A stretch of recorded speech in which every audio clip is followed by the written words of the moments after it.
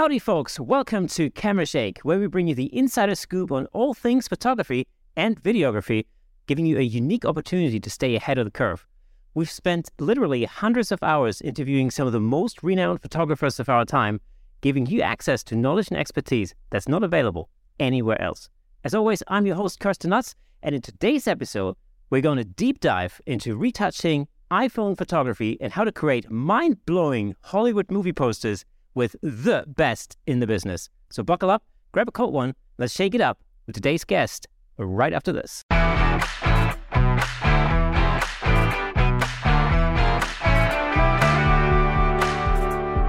Welcome to Camera Shake Podcast, episode 146. But hang on, wait a minute. Before we get into today's episode, I have one small favor to ask of you. We will be sharing some incredible, amazing news very soon. So if you enjoy this podcast, please join the Camera Shake community over on camerashakepodcast.com so that you're the first ones to know. You'll find the link in the description, or if you're watching on YouTube, it'll be right down here somewhere on the screen. But without further ado, let's give it up for today's special guest, the retoucher, photographer, educator, iPhone aficionado, and the person who told me everything I know about skin retouching. Give it up for the one and only Lisa CARNEY. Lisa, how are you? Howdy. Thank you so much for having me. It's fantastic. Everything you know, really? Oh, absolutely. 100%. Yeah. Oh, it makes me happy. Yeah, definitely. Frequency separation, one of the greatest classes on creative life, 100%. Well, thank you. Thank you very much. The thing about frequency separation is, like, for me, it was so hard. And I thought, how can I talk about this like a normal human?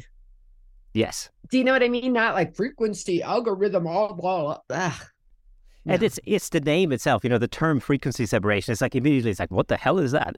Exactly right. Yeah. So it is. And I remember, I used to retouch skin completely differently before that. Mm-hmm.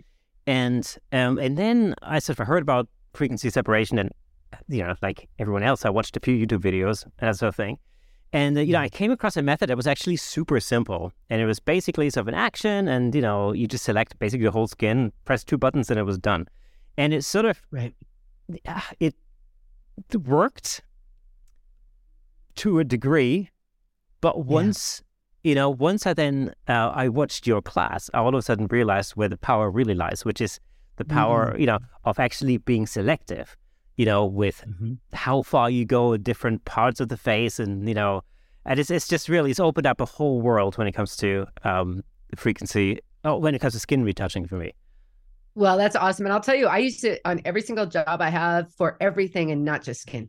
Like I use it for everything. I think it's amazing. Yeah. Well, interestingly enough, during the pandemic, so I'm a portrait photographer, really, and a headshot photographer. Mm-hmm. So, but during the pandemic, of course, over here in the UK, we had really strict limitations, as in like we had massive lockdowns and, photographing other humans was sort of frowned upon at the time, obviously, or outright illegal, actually.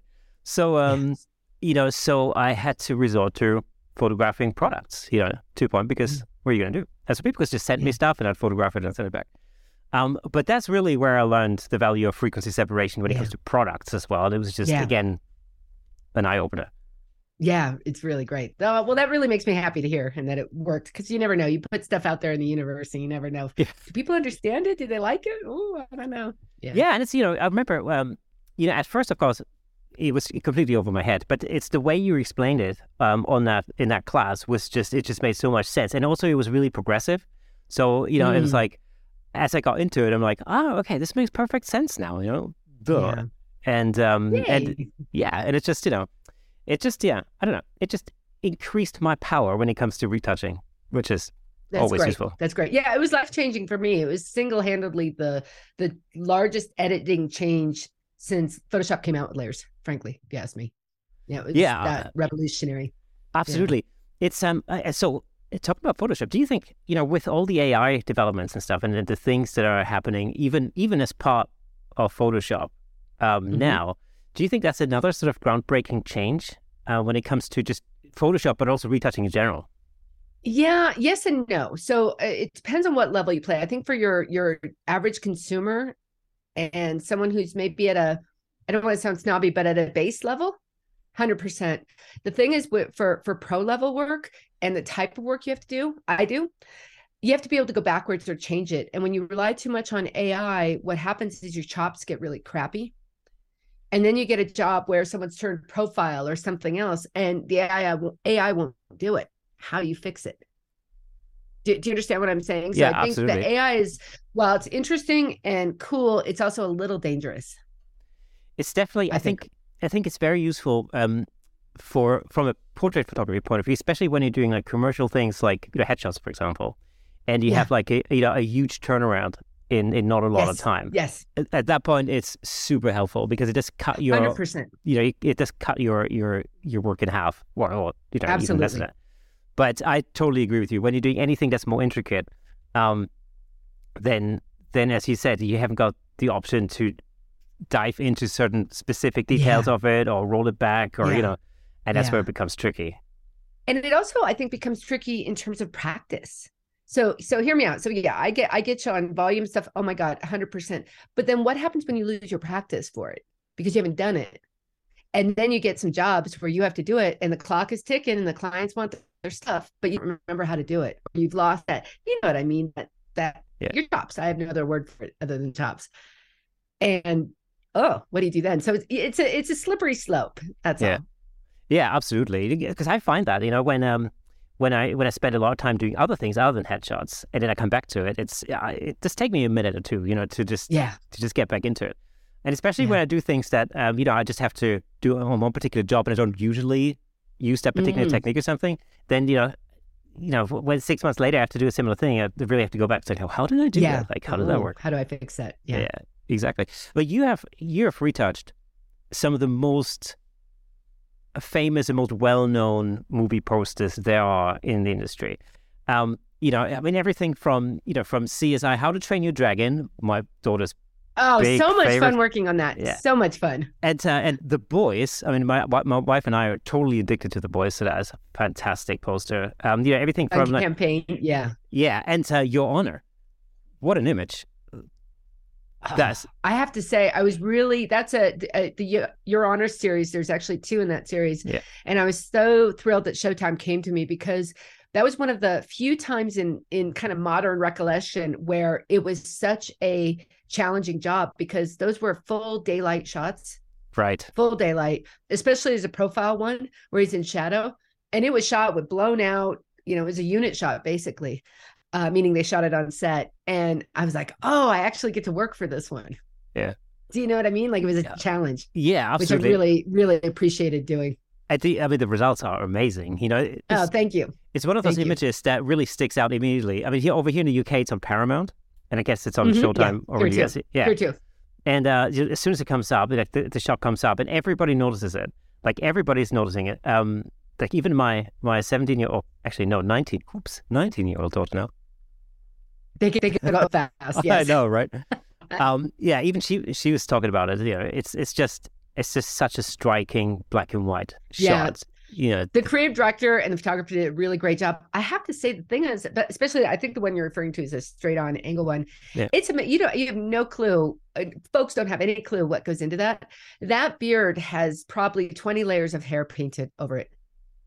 It's been redone. It's amazing. And yeah, the hair is completely redone. No one would know. yeah. Hopefully, if I do my job right, they don't know. Yeah, but So that's kind of that's the fun. key, isn't it? I mean, the better Yeah, you do your work, the less anybody notices. 100%.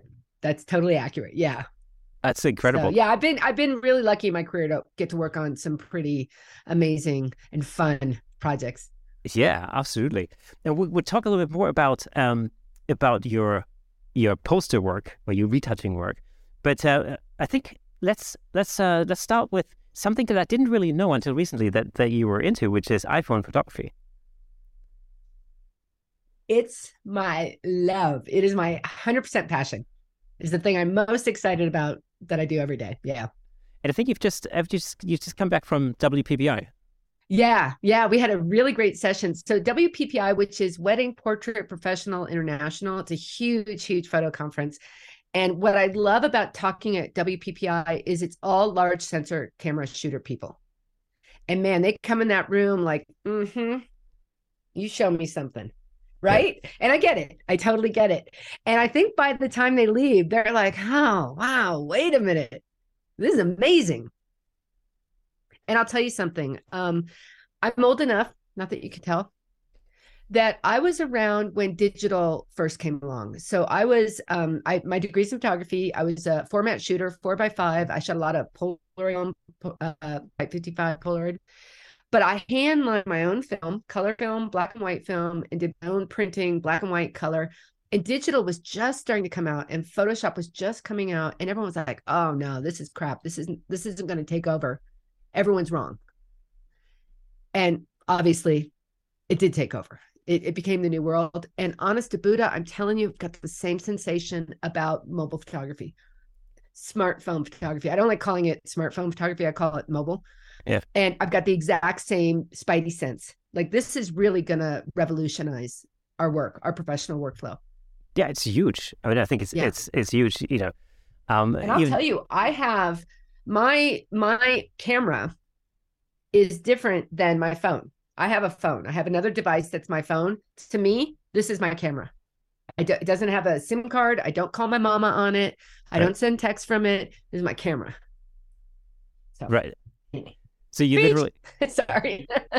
That's cool. So you literally have an iPhone that's dedicated to photography. 100%. Yeah.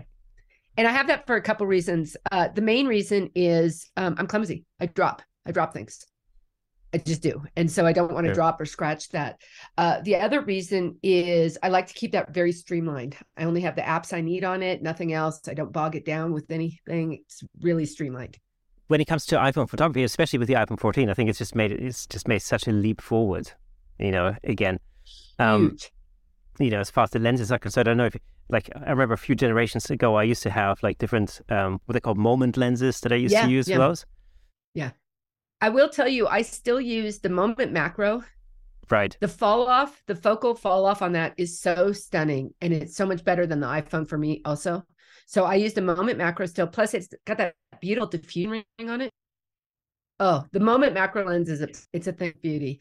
And occasionally I'll use the wide, because their wide angle lens is so beautiful. It's warm. It's just gorgeous. So those two lenses I still use. So the wide angle lens on the iPhone, I often think that comes in really handy. I very often switch to that when I just don't have the opportunity to, you know, to put in like a 14 to 24 on, you know, on my camera body sort of thing. Yeah. And I find that really very practical. And actually the images are awesome, you know. Yeah. Yeah. You know, I think people get, with the iPhone in particular, I don't know about Google phones or Android phones. I feel like photographers don't pay attention to the focal length of the camera phone. So I don't think most people realize, but the telephoto, the 3, that's like a 77 millimeter lens. And the 1, I hate the names. I wish they'd name them focal length, but whatever. I'm not ruling the universe yet. I believe the 1 is something like a 24 or 28. So if you're shooting portraits, you don't want to shoot it on a 1 on an iPhone. You want to shoot it on the 2 or 3, because people get distorted faces. Exactly. So I started a portrait series a couple of years ago that I called 3 Heads in a Row, which is yes, I think I saw your Dave Williams one. Yes, exactly. Yeah. And so the idea there is, I mean, that's shot at around 24 mil, I guess, 24 to 28 mil roughly. And the idea there is that I want the distortion because I want it to look hyper real and slightly cartoonish, you know, and that kind of thing. Yeah. Theatrical. It's theatrical. Yeah. And so, you know, I wanted to look like a caricature of the subject, you know, of the person. And so that focal length comes in super handy. And it's, you know, it's one of these things. In portrait photography, obviously, you know, we often say like, okay, you don't want to shoot at least anywhere below 50 or something like that, you know, 85, 100, whatever, you know, in that sort of region. But sometimes these wide focal lens actually come in really handy. 100%. And I guess what I was trying to refer to, because I agree 100% with you. It's actually, I find people when they're shooting with mobile photography, they're not quite as mindful about that. They're not thinking about it. So that's very true. Because, you know, it's in your pocket, you pull it out. Oh, I'm going to shoot you. And I'm always encouraging folks, well, take a second. Do you want the wide? Do you want it distorted, or do you want it? And with the phone, I think folks don't think about it the way you would when you have your DSLR or your pack. You're actually choosing your lens. You're more conscious of your choices. That's right. And that's one of the things I think, sometimes when I take a camera body with me, because it slows me down a little bit, I actually quite like that because it makes me think, but I've sort of come around to mobile photography, over the last, over the last 6 months or something. I use it a lot more for anything other than just family snapshots, Yeah. But also in video that's another huge thing for me, because I do a lot of video stuff. And the quality that you can achieve with an iPhone nowadays is really stunning. Yeah. For the amount of effort you have to put into it. Yeah. Which is amazing. You've got the immediacy of it because it's available. You're not carrying a bunch of stuff. It's lighter, so you can access it faster. Also, I don't know if you're finding this with your subjects. I find it's so ubiquitous to have smartphones that folks don't react the same way when a smartphone's in their face versus a camera lens. And so I find, to be honest, get a more natural and comfortable subject matter than when I have a big camera in someone's face. Of course. I mean, it's one of these things, we're so used to seeing mobile phones or cell phones. And, we've grown so accustomed to that it's just a normal thing, but having somebody stick like a massive lens in your face, on a big camera, not very many people are very used to that. And I find that, of course, when I do the 3 ads in a row thing, I need to coax these extreme expressions out of the subject.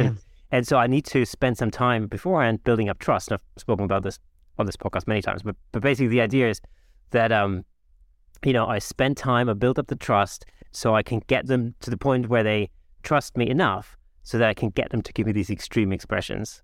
Not a problem with Dave Williams because he's naturally goofy, obviously. He is goofy. Yes, he can't help it. Well, I'll tell you, I'm sorry, I can't show it to you here. I have a little Canva trigger. And so I often hold my phone, like, I'll show you, somewhere even chest level down here. And I'm just talking and I'm triggering the whole time. Great. Because I often shoot folks who are really uncomfortable. They're not used to being photographed. They don't like the idea of being photographed, all sorts of things. And I'm triggering, just we're talking. Yeah, it's pretty great. Yeah, exactly. I mean, it's so inconspicuous, Yes. I even, one thing I was thinking about recently is I sort of have a love for street photography.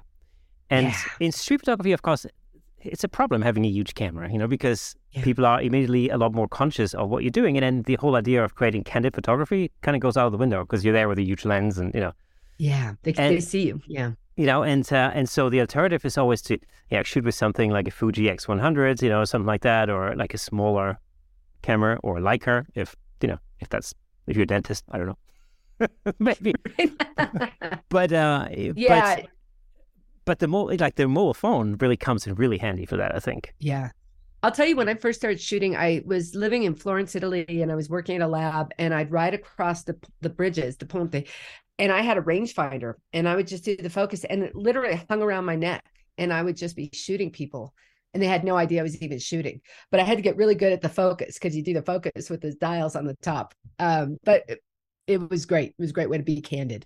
Yeah. And I mean, I've had a look at your website, and your portfolios look stunning. I mean, your landscape photography, this is another thing. Like, your landscape photography is so stunning, and especially, I love the black and white shots. Oh, you're so sweet. Thank you. Yeah. I have to say, I'm a black and white shooter. I really am. Yeah. From long back, from film days. And I'm hard pressed to do color, to be honest. I see the world a little differently. Yeah. It's this thing,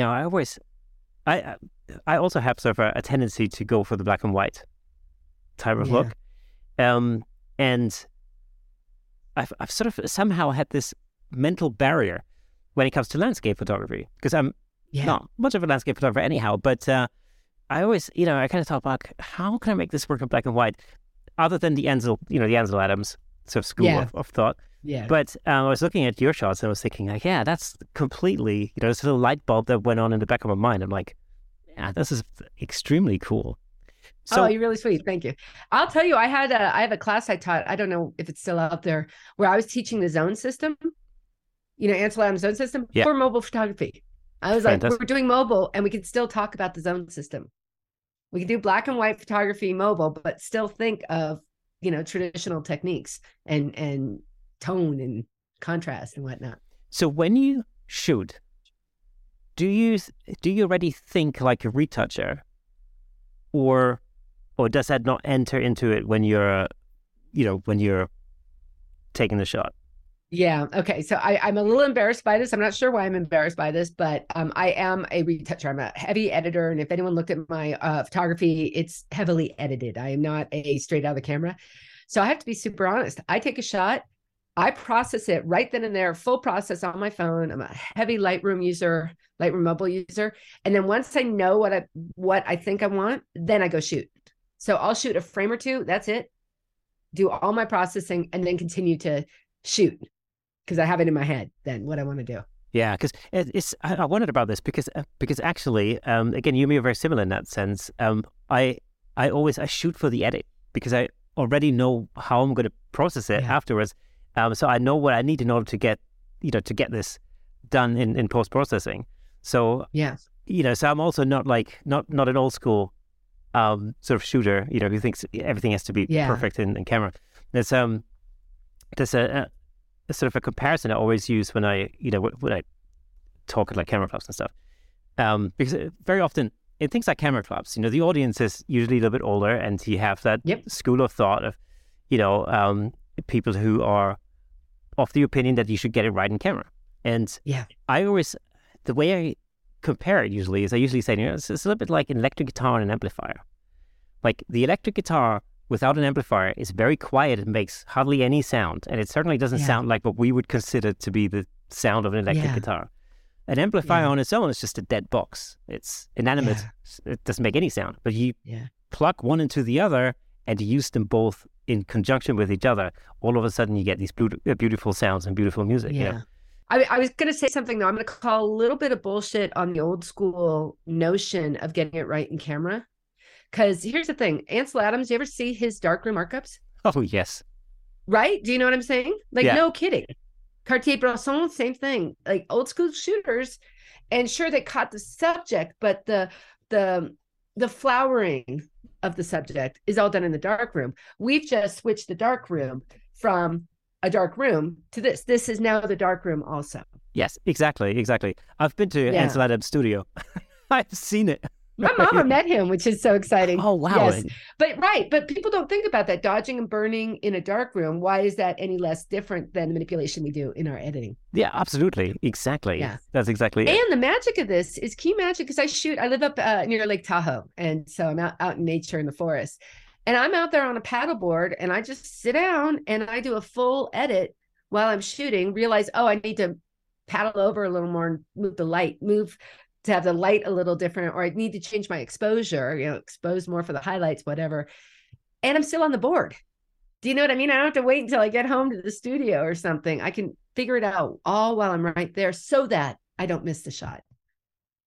So take us through your retouching or your post-processing process on your mobile device. What does that look like? So what I currently do, I used to shoot through, Lightroom. I use Lightroom Mobile a ton. And Lightroom Mobile has 5 cameras on it within the app. Most people don't know that. It's got 5 cameras. I used to shoot through Lightroom because the algorithm was so much better than the native iPhone camera. Right. Now the native iPhone camera is so much better. I no longer have to do that. So I generally shoot through iPhone capture on the app. I bring it right into Lightroom. And then I do whatever editing I think I need to do. The masking in Lightroom Mobile is extraordinary. So I relight things all the time in the camera. Like I did a catalog shoot not that long ago, and low budget. Oh my God, there was like no money. Client was standing next to me and she's like, I want it a little darker and to have a spot behind it. And can we make it blue? Can we put a gel on that? And I was like, absolutely. I stood there with my phone and did all that with masking in Lightroom Mobile. And I said something like this. She had an iPad that synced to my Lightroom so she could see it larger. Yeah. And she was like, okay, great. Yeah, that's good. We shot the whole job. I command pasted the settings and pasted it to all of them, and it just and it repopulated all of them. Blue gel, glow behind the subject, all sorts of stuff. I didn't have to put a gel on it. I didn't have to relight it. We just kept going. Yeah. So do you literally do you retouch everything on your phone, or do you put it on an iPad, or do you use Lightroom Classic? Great question. I have to tell you, I do it all on the phone. I understand some people like the iPad because there's more real estate, visual real estate, and they can see more. I do it all on the phone. And then on my large desktop, I'll do any final editing that I need to do, because with Lightroom, it's a seamless sync. Yeah. Do you switch back and forth between Lightroom and Photoshop a lot? No, I don't. So, what's interesting? I can't believe I'm going to admit this. In my photography, it's all Lightroom. It's a rare day that I go to Photoshop. I mean, like hardly ever. With my professional work, with my movie poster work, because I'm sure your viewers know this, ACR, which is Adobe Camera Raw, is Lightroom. It's the same thing. Yeah, it's same engine. Lightroom Classic, Lightroom, or it's Camera Raw in Photoshop. So anymore, I'm doing 70% of my retouching and color work in Camera Raw, and then opening it in Photoshop and finishing it up. See, isn't that crazy? I know, it's incredible. And again, I pretty much do exactly the same thing. I just use Lightroom. So I use the engine, in Lightroom, and then as I flip-flop back and forth between Photoshop and Lightroom. Well, I'll say it's no different than what I do. I just happen to be using Camera Raw. It's the same. Yeah. And that's the beauty of it. Like once you figure out that ACR or Adobe Camera Raw is Lightroom Mobile and is Lightroom Classic, you're fluid and you're not tied to one or the other. You're free to do what works for you. Yeah. So how does the Lightroom Mobile version compare to the Classic version? Do you know, like, are there any functions that you don't have in the mobile version compared to Classic? Yeah, absolutely. And I have to be 100% clear. I do not touch Lightroom Classic. Sorry, that's snow falling in my house. I don't know if you can hear it, but cool. There's a snow cascade happening right now. So Lightroom Classic is effectively the same engine as Lightroom, only there are a few things you can do in Classic that you can't do in Lightroom. I do not use Classic, but there's things like brushes in Lightroom Classic that they don't have in Lightroom Mobile. And I mean like effects brushes. Right. And printing modules, they don't have printing modules. But effectively, they're pretty much the same thing. And if you prefer Classic, you can still work out on location with mobile, come back to the studio and sync it to Classic. I tell you what, my one gripe, and I love Lightroom, really to bits, but my one gripe that I have with it is the tethering. The tethering on it is awful. My God. I know. It's slower than molasses. Lord willing and the creek don't rise. They'll fix that eventually. Yeah. But I have to say, I still prefer Lightroom to Capture One. So I recently, very, very recently, got the free test version of Capture One. Mm-hmm. And it's just simply because, well, first of all, when Mac upgraded to the latest operating system, all of a sudden Lightroom lost all ability to tether to Nikon cameras. So that was the first thing. I was like, okay, well, that sucks because now I have a problem because I have clients. Yeah.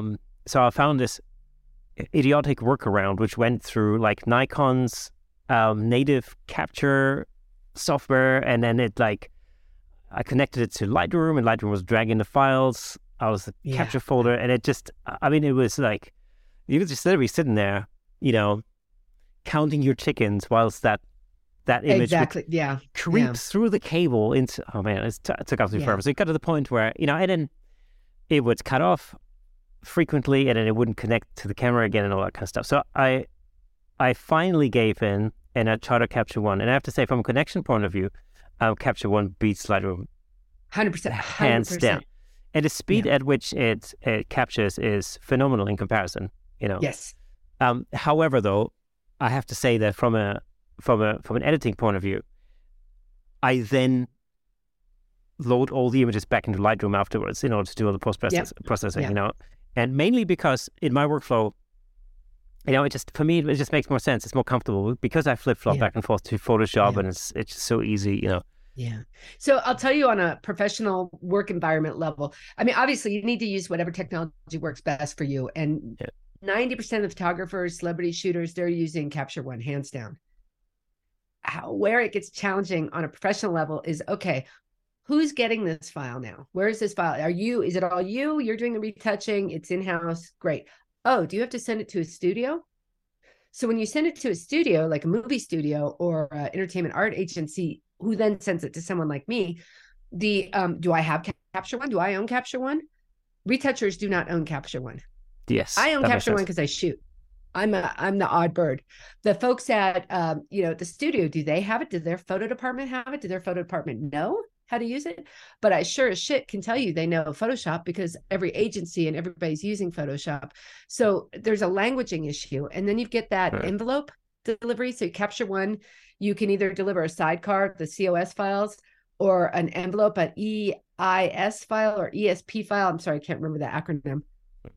Well, studios or entertainment ad agencies or retouchers get it and they're like, where's the sidecar?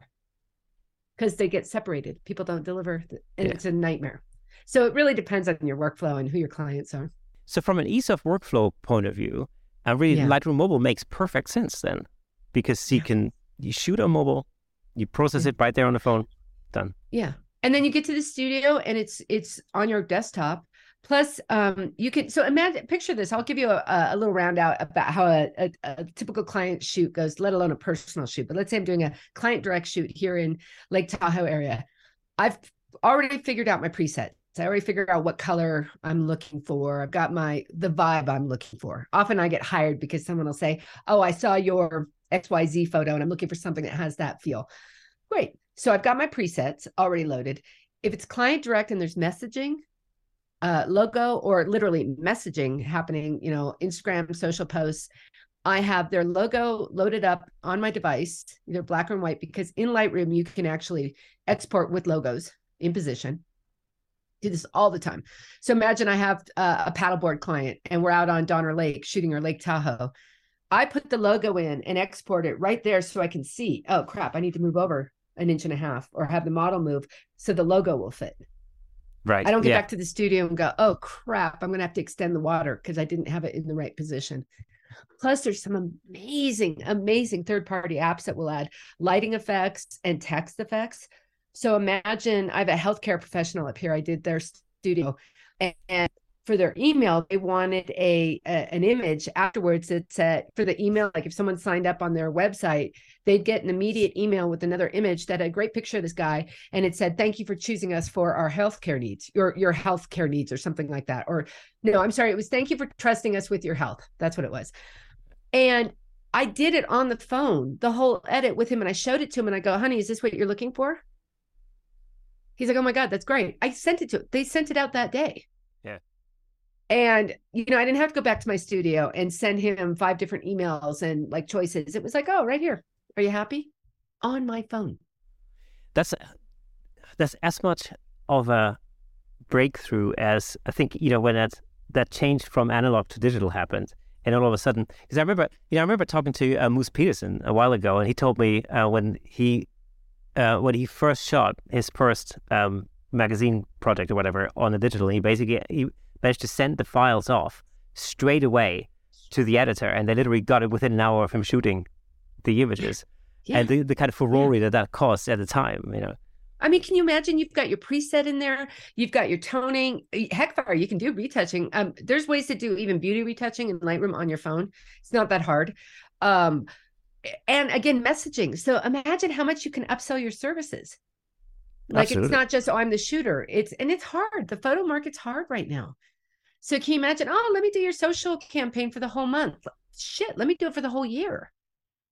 And you've got it all right there. And I'll tell you something, honey, I suck at type. Jesus, Mary, I suck at it.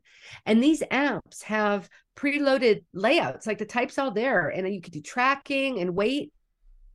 Oh, it's amazing. So what are your favorite third-party apps on the iPhone? Again, I'm an iPhone user, so I want to be really clear because some of these don't work with Google or Android. So Mexers is my all-time favorite layering texture app for arty looking stuff. It's slow as molasses and it's beautiful. So for me, it's 100% worth it. The time. Lens distortions, stupid name, great app. Those are my two favorite, and they both work in Photoshop as well. So if you have to do something, reproduce something higher res, you can. And lens distortion is amazing. Lens effects. If anyone goes on my website or my Instagram, they see I do a lot of snow shots. I shoot out here. You can't capture snow with the iPhone.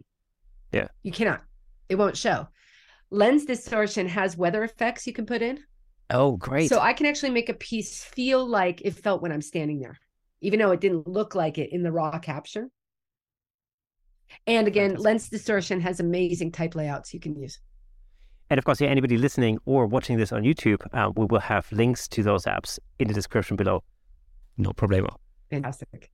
Again, next year's is slow. I want to say that 5 times. It's slow as molasses, but it's worth it. So stick with it.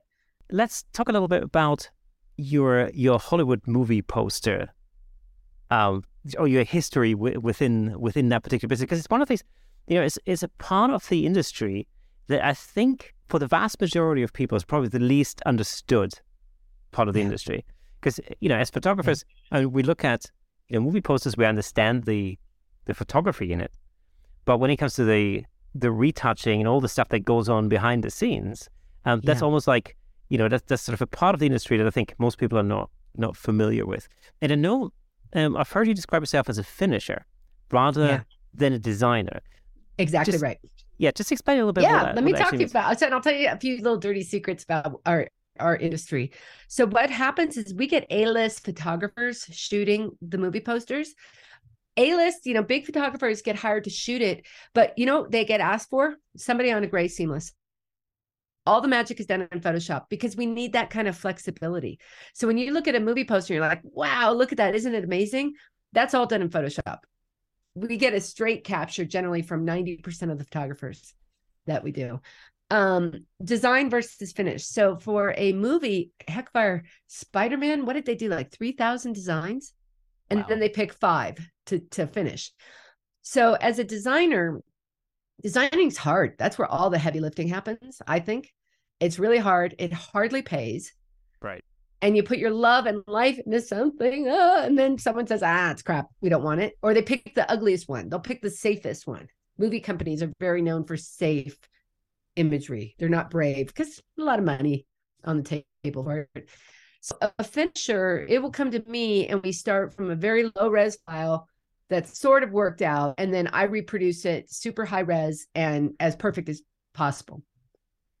So my files are often 20 to 50 gigs.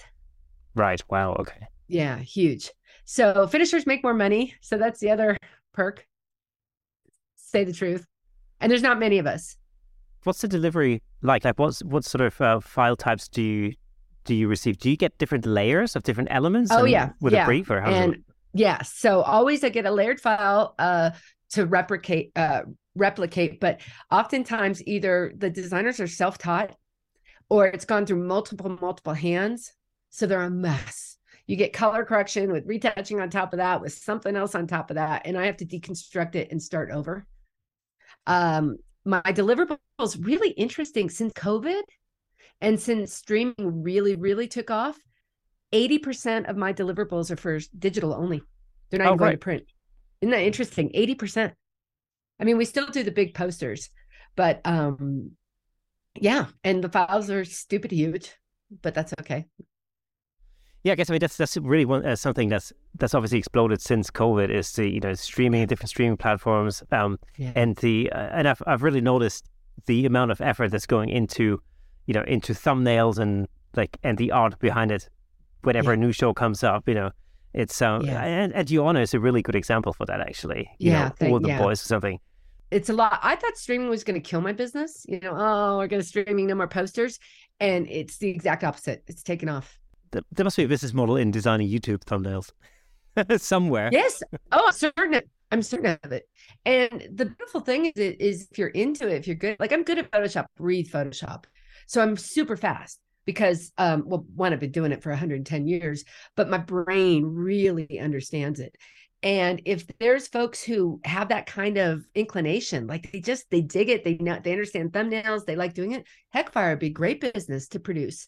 Because I know a lot of people who have YouTube channels, and Jesus, they don't know how to make an end card. We call those end cards, thumbnails, end cards, letterboxes. We call it things like that.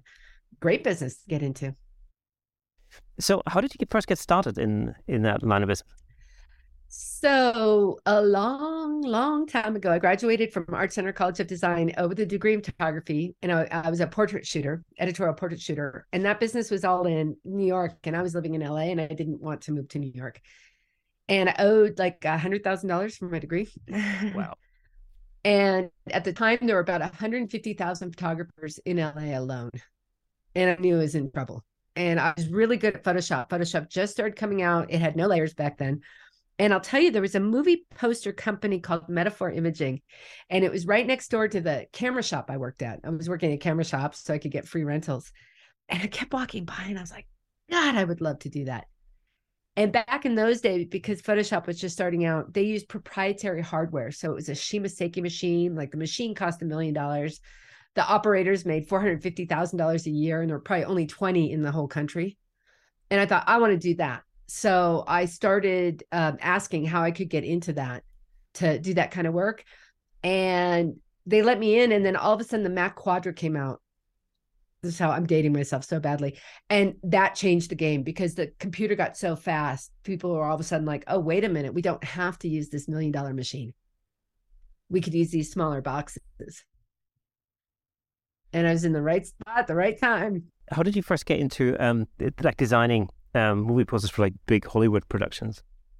Well, that's that company Metaphor. They were probably one of the top 3 shops in Los Angeles. And I just walked into the number, 1, 2, or 3. They'd say they were number one shot in LA. And then I just started as a junior artist there. And then I got better and better, and the design was fun. So I would see these designers coming in. Back then they would do designing with the Xeroxes, if you can imagine, and cut and paste. And then they were starting to use Photoshop. And it just kind of became a natural progression to move from a finishing only house to an entertainment design agency where they do everything. So has the industry in that respect, has it changed completely? I mean, I can imagine that, from a time where you needed like, a $1 million computer to now, I bet that whole industry looks completely different now. Yeah. Finishing houses don't exist anymore. The whole industry of just doing a finish, they're gone. They're now in-house, either at entertainment ad agencies, or it's people like me who have our own little tiny company and we work. However, I got to tell you, the interesting thing is what hasn't changed is the design industry, the entertainment design industry. It's all the same people. They just switch tools. Right. Does that make sense? So absolutely. The old school people are still the same ones doing it. They're just not using cut and paste and glue. They're using computers. That's all. Yeah, because I guess, because the skill set is still the same, regardless of what the tool is. Same skill set. Yeah. So what sort of degree of freedom do you have when, let's say, you get to finish a particular movie poster? So how much freedom do you have in that to change things, or do you have a very tight brief? How does that work? That's a great question. It depends on who you're doing it for. So if you're doing film festival stuff, you have a lot of freedom because there's not so many people involved. If you're doing major motion picture, you have zero freedom to do anything. There are so many people have signed off on that is it. Television and streaming. In fact, I'll tell you something interesting. About 20 years ago, I switched from doing major motion picture finishing to television. This was before streaming. And everyone's like, what are you doing that for? Don't you want to work on the big pictures? And it was like, no, the big pictures are terrible. If someone's arm is the wrong size and their ears are all tweaked wrong, you have to leave it because so many people signed off on that. Don't you dare fix it. Right. And with television, they were like, no, make it look as good as you can. I know that sounds crackers, but that's just the way it ended up working. And then streaming came along and it changed to the whole flow. So depends on who you're working for. When I'm working directly with a studio, like if I'm doing work with Paramount and Showtime, I feel like I have more flexibility to actually provide a better service and offer suggestions and change because I'm talking directly to the person buying the product. If I'm working for an entertainment ad agency, there are so many people ahead of me in the food chain. And people are afraid to say, hey, can we make their head bigger? Oh, can we fix her lip? No one wants to say anything. So I don't have as much liberty. Is that does that go back to the actual, let's say, star of the show, like the Oh, hell individual yeah. actor, for example? Yeah, okay, Hell yeah. There are some actors who never see a photo shoot that haven't been retouched. right. Even the selects, to make the selects, everything gets touched. And I wonder, what did they think of when they go look in the mirror? Are they like, is that mirror lying? Because all they ever see is this beautiful stuff. Yeah, I mean, it's interesting. It's interesting to realize, how many how many layers there are between between the concept and then the final product, and also how many minds you have to satisfy in that process. I guess it goes from like the original talent through to, I guess, the director, the ad agency producers, produce lawyers, maybe even.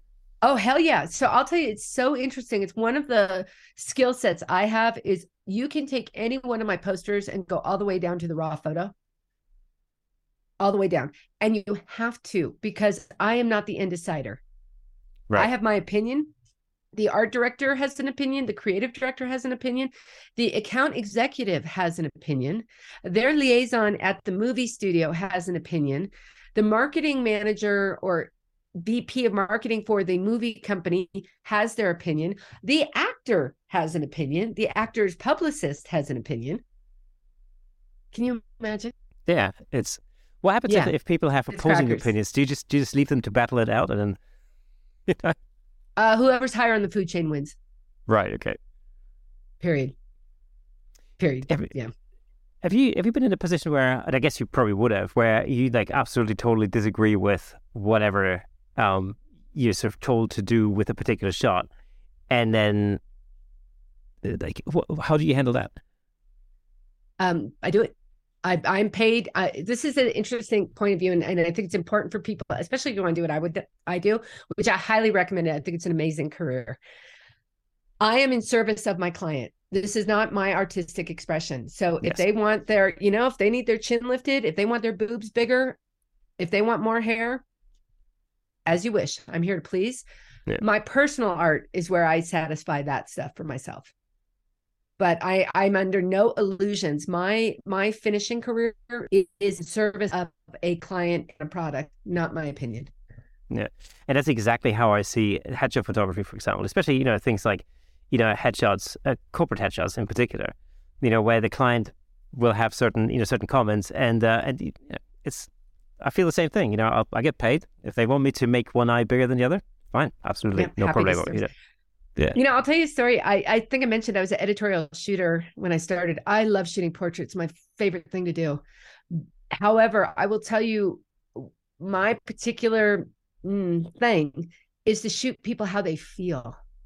Right. How they feel, not how they necessarily want to be presented. And I found that's why I got out of it, because that's a huge conflict. I would have, especially can you imagine in Hollywood, I would be shooting actors' headshots and stuff, and I'd get this really weak kind of person, really interesting. Don't get me wrong, but just weak and twisted. And then they need to look powerful and strong. Yeah. And I'd be like, I mean, I could do it, but it was just hard, really hard. Yeah. I mean, it's, it goes, I sometimes have these, I sometimes have clients who are obviously, not particularly, sort of comfortable with the way that they perceive themselves, Yes. And so, and this is really what it boils down to is perception, because I might look at a particular, client and think like I had this not too long ago, actually, at a female client. She looked amazing. It really looked absolutely stunning. Yeah. Incredible. Photographed really well. But one of her eyes was ever so slightly smaller than the other. Yeah. To the point where, I mean, you'd have to look at it very hard to even notice that. But of course, for her, it was a thing. It's like this giant thing. Yeah. Yeah, it was a huge thing.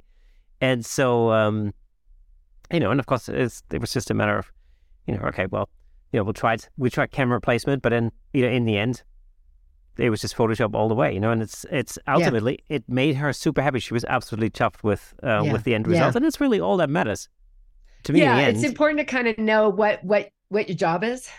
Exactly. Let me just say a quick thank you to our sponsor, DVE Store. DVE Store's mission is to help you create better video and provide you with the tools necessary to explore your creativity. If you have any digital video equipment needs, whether that's camera equipment, audio gear, or lighting, and much more, you can check them out at dvestore.com. Thank you to DVE Store for the high-def video. And of course, you can find a link to DVE Store in the description. All right, so I'm going to tell you a story about a photo shoot I did 100 years ago, like 30 years ago. There's a band, I think it's Ministry, Pill, something like that, kind of a heavy metal band. And this guy came to the studio, and his name is Chris Conley, I believe. Sweetest man, Irish guy with that beautiful brogue, long dreadlocks, just adorable. So I shot these really soft, romantic pictures of him. I shot it with a 8x10 Polaroid. So it looked like an old tintype, warm, romantic sepia. And the magazine got it. And they were like, what the hell is this? Fully rejected. Wouldn't pay for it. They were like, forget this. Well, it turns out during the shoot, he had a cassette, the cell that was, he had a cassette in his pocket. And I was like, oh, can I listen to your music? He's like, no, this is top secret. You can't listen to this. Because I didn't know the band. And I'm like, oh, all right. Turns out he was doing like a crooning album. Oh, wow. And then his album company called me and said, can we use these photos? Those photos were perfect for what it was. Perfect. Because I felt him. Do you know what I mean? Yeah, absolutely. And then, of course, the fucker cut his dreadlocks off like the next week and they couldn't use it. And I was like, oh, no. Oh.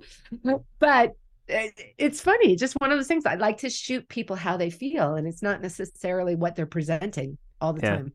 Oh, absolutely. And it's sort of, it's an important distinction to make, between so one's creative endeavors, and then the commercial side of it, which is basically, as you say, as a photographer or as a commercial photographer, providing a service to a client who's paying for that service. And so ultimately whatever they want is, I need to fulfill that brief to the best of my ability sort of thing. And that's sometimes... And I'll tell you, even amazing big shooters, it's the same thing with entertainment. When they shoot, when Michael Muller shoots the stuff for X-Men, those aren't like his dramatic, amazing photography he does outside in his editorial shoots. No, because it's gray seamless for someone else to composite. This goes back, let me see, probably 6-7 years maybe. Yeah, my youngest daughter is 11 now, so she was probably about maybe 3, something like that. I remember we were at a train station, and there was a movie poster at the train station for some superhero movie or another, and there was an ensemble cast. So it was all the superheroes in the same poster, and I noticed that the catchlights in the eyes were different, and so it was immediately clear that they had been shot in different locations at different times. And so because we had to wait for about 40 minutes or something at this train station, I taught my daughter how to read catchlights and how they, correspond to different modifiers and all the rest of it. And it's funny, ever since then, that's the first thing she looks at. Whenever she sees anything where two people in the shot have different catchlights, she always points it out to me. She goes like, hey, they were into the studio at the same time. And you're like, right? I have to tell you, that's one of the things, so funny you should mention this. I don't think I've ever said this ever out loud.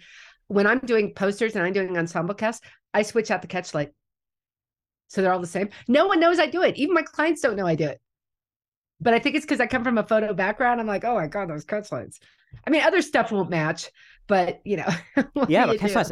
I mean, as a portrait photographer, catchlights are so evident. It's like it's pretty much the first thing I look at. It's like, what are the catchlights like? There's a very ubiquitous lighting setup I get for a lot of commercial stuff I do, and it's these 3 lights setups.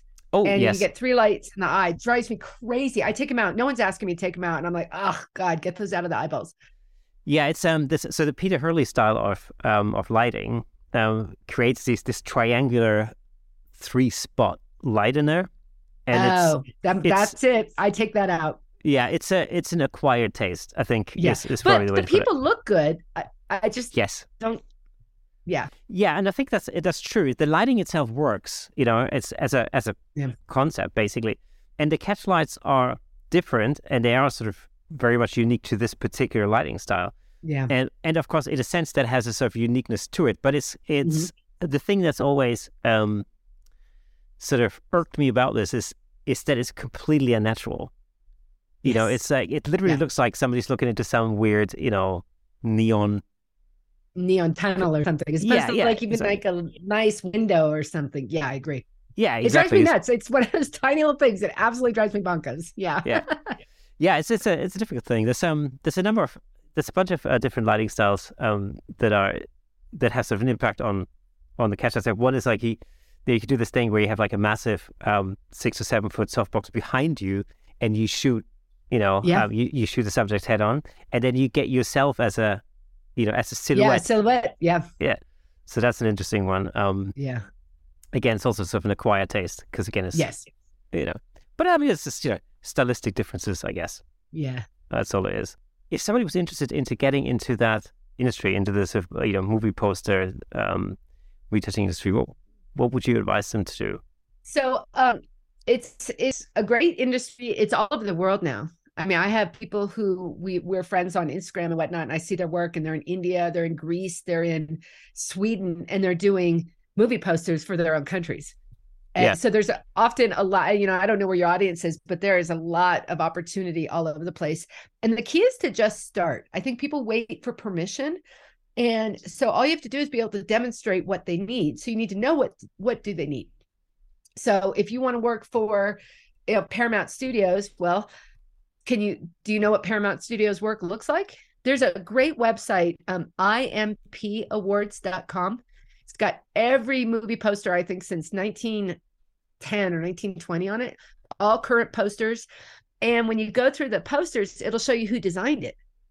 And Oh then you wow. can Okay. click on that. It takes you to those links, and you can be like, hey, Joe Design Company in New York or in Tallahassee or in London.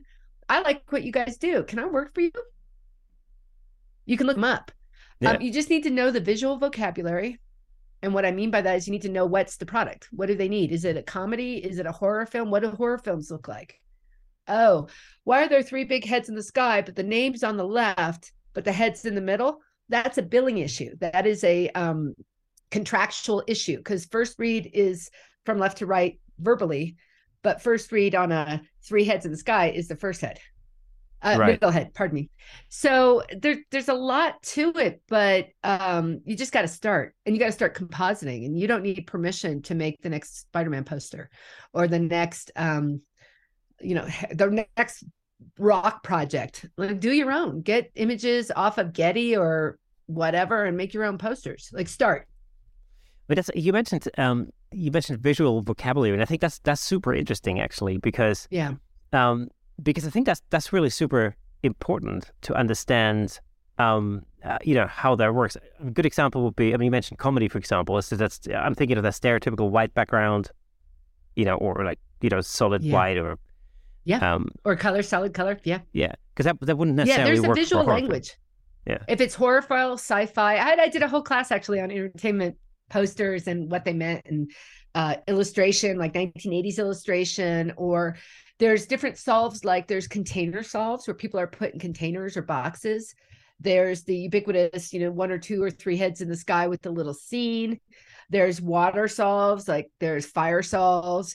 There's graphic solves where it's more of a, like, it looks like a printed poster kind of thing, or very illustrator looking. Yeah, there's a whole vocabulary out there of different styles, and they're very specific to genres. So look at the X-Men series or the Avengers series, that has a visual vocabulary they use. The Black Panther series, if you look at all the posters, they have a particular style, color, tone, and that's their vocabulary. Star Wars is a good example as far as the ensemble is concerned. Yeah, absolutely. It's a whole world out there. You just have to know that you want to start reading it like a book, if you know what I mean. Like looking at who's the clown that ate children or killed children? Oh, is it? I think that has a visual vocabulary. It's got a particular color, a patina. Horror films have a particular style. And you just want to know what moves you and what works for you. And is that something that changes throughout history? So if we look back at the last, say, 50 years of cinema, for example. Yeah, but slowly. Like, if you look at Westerns now, they're the same color palette as Westerns in the 1950s. The style of the illustration is different, but the colors aren't different.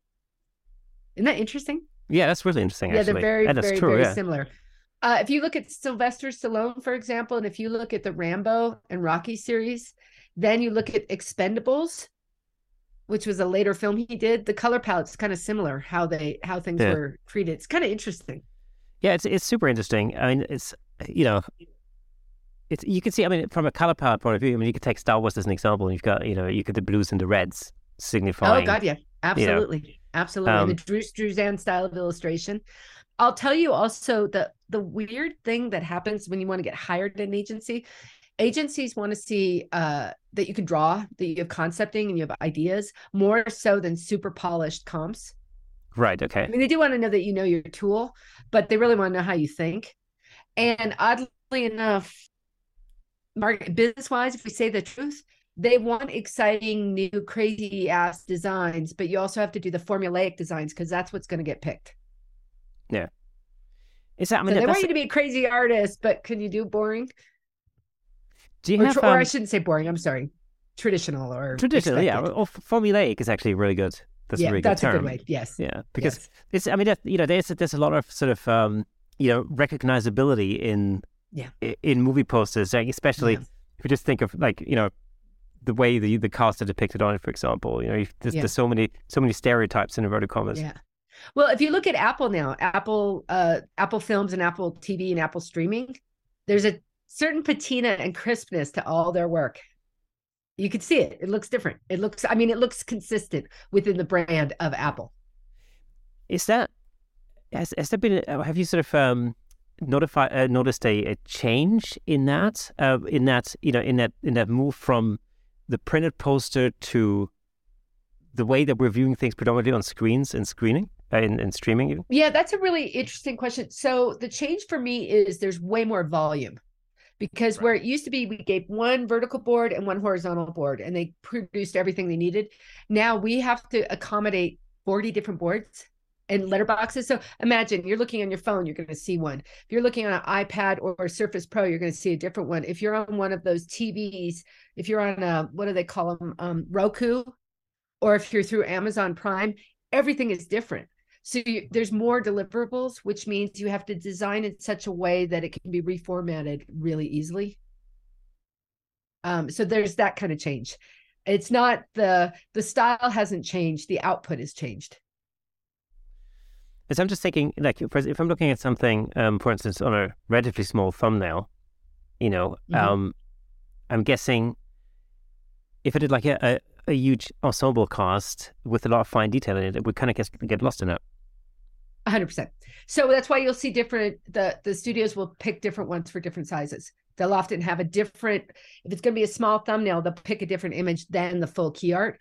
And I'll tell you another crazy thing. If you have rim light on something on a full key art and it gets pushed down to a thumbnail like this big, it'll look like bad masking.